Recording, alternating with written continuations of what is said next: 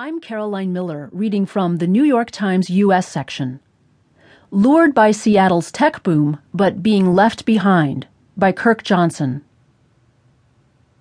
Look outside almost any window at the guest room's homeless shelter here, and the view speaks of wealth and power that the residents inside all lack. Construction cranes claw the sky. Trucks hauling steel or concrete rubble shake the streets. Amazon, the giant online retailer, is building